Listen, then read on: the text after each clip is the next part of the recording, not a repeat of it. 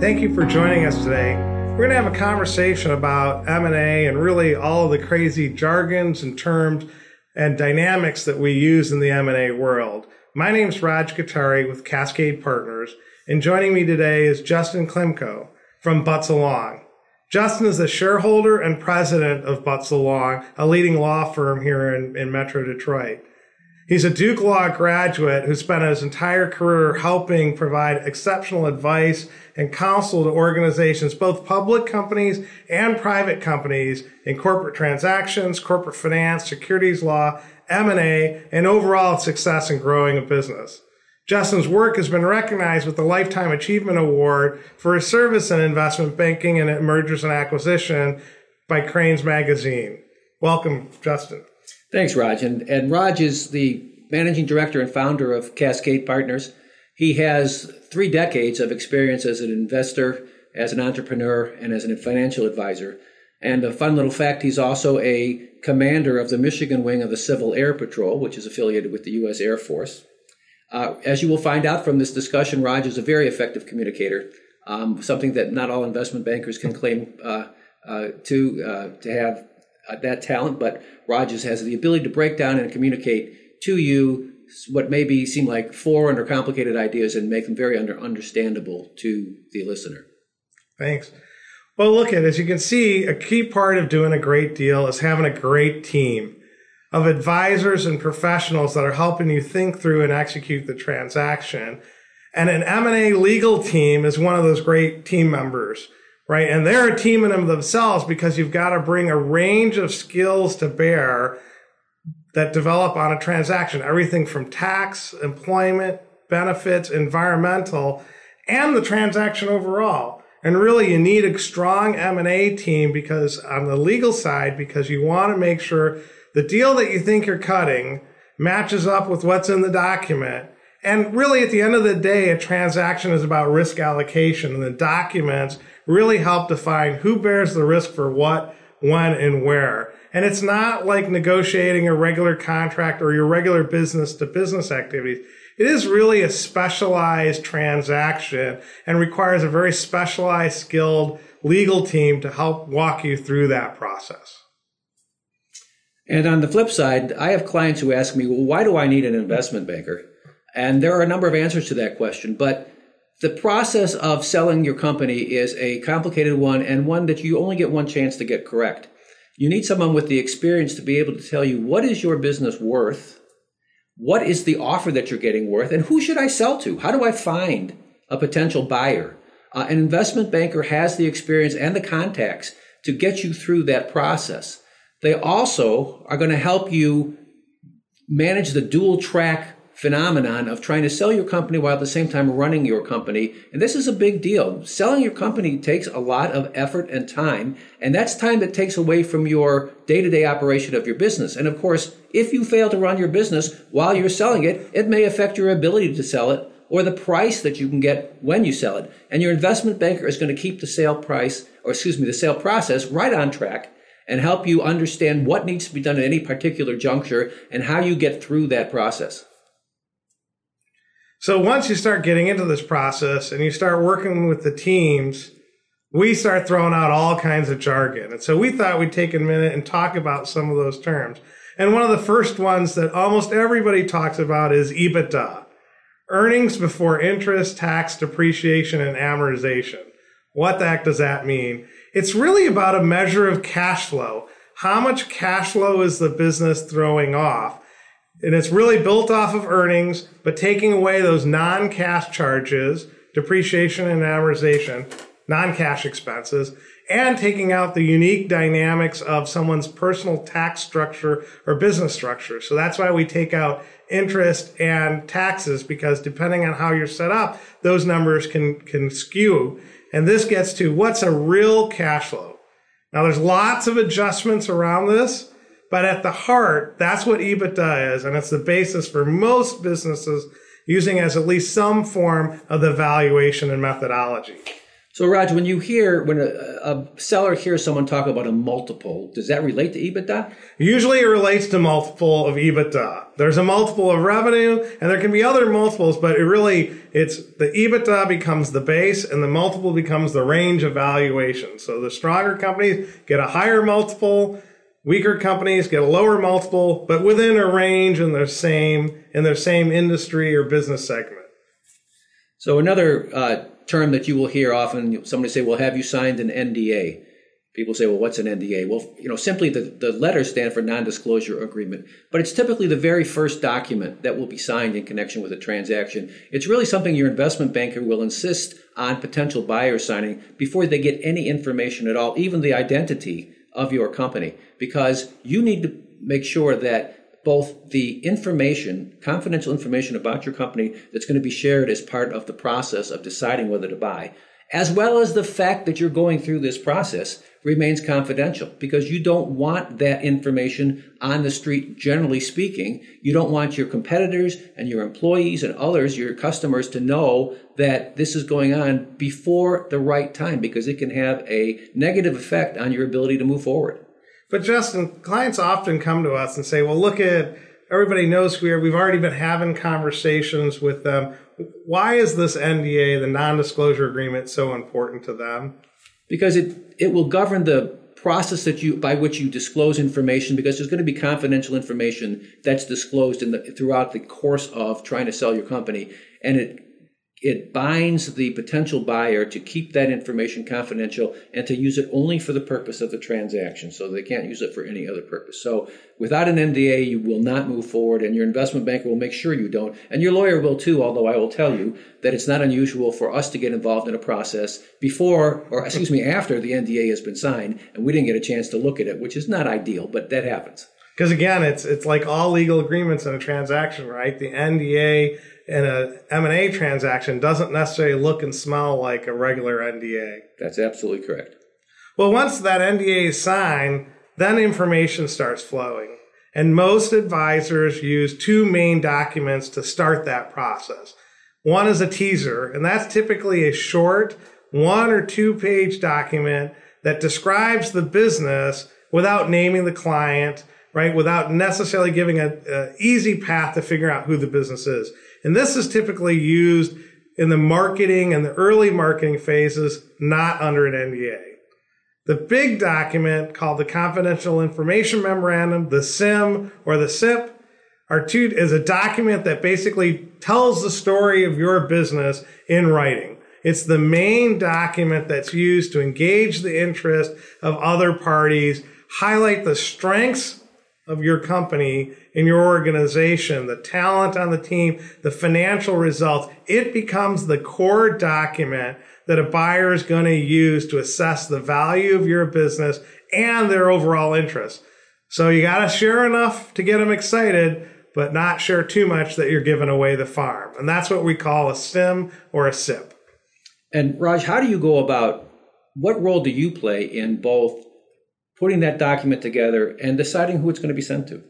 Right. So it's a collaboration. It's a partnership, right? We're working hand in hand with our client to understand all the details about their business and identifying multiple points of value and making sure those get highlighted in this document. It's about, we put our hat on and said, if we were going to buy this business, what would get us excited? What would make us nervous? When we've worked with other businesses in the same sector, we're drawing on that experience set to build a document that'll create a compelling opportunity for a potential buyer while highlighting the strengths and in some cases identifying the challenges so folks know up front. Let's weed out the chaff early on and not waste our time if they're not interested in X, Y, or Z a business has. And you can't change the fact, for example, clients got one customer. That's it, right? Let's lay that out. Let's talk about why that's not a problem. But if folks don't like that, let's get them out of the way early on. And it's the same with identifying who those go to. So that's a very collaborative process of identifying. Sometimes the clients have been approached. Someone's approached them. Someone's talked to them. They've had conversations. Many times clients are like, oh, well, we know all the players. And really what we find is they don't.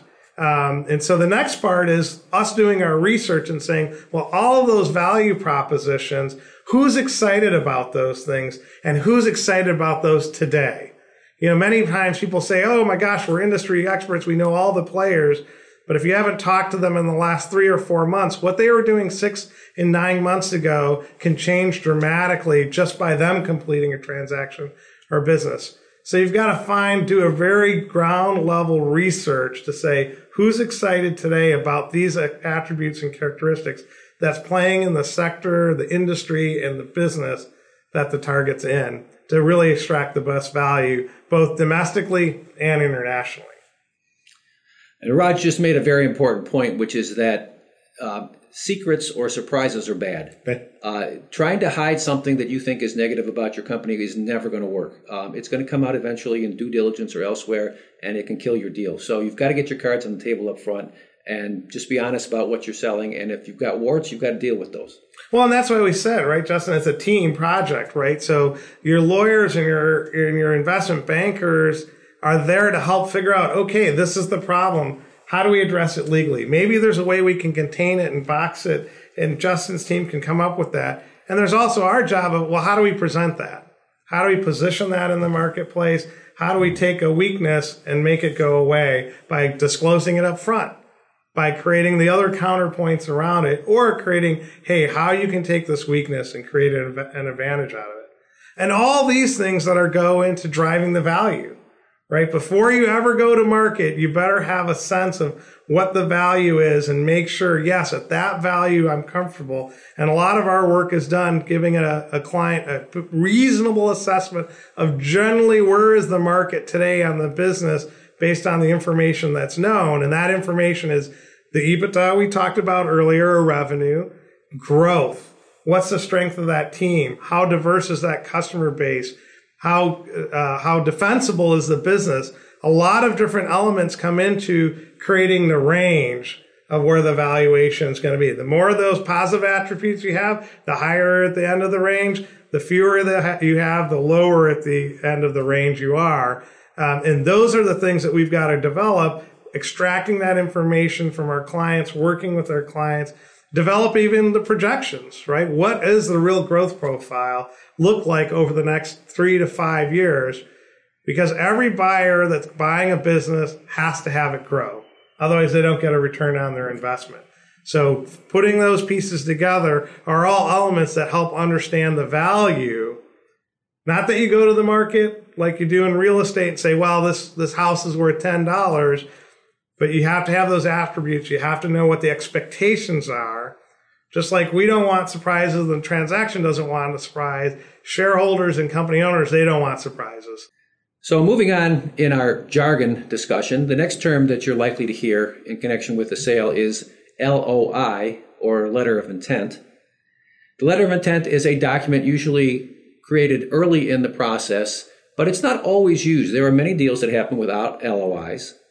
And the LOI outlines the terms of the transaction in abbreviated fashion, not nearly as in-depth as the actual sale document will be ultimately. And the LOI will generally say that it is non-binding. This document is used as an outline for moving forward with the deal, but it's not the agreement to sell the company. It's not a contract. It's a document that aids the parties in moving forward.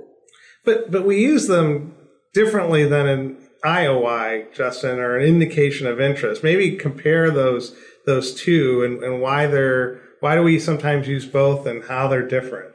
So an IOI is even more preliminary than an LOI. An indication of interest is simply a response, and it's usually done in connection with a process that's being run by an investment banker asking potential bidders to put your cards on the table a little bit. What are you willing to, at least initially, say you'll buy this company for?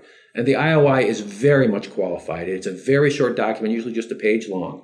And it will say, based on a bunch of assumptions and subject to a bunch of conditions, we would potentially be willing to buy the company for this amount of money. It helps start weeding the process out.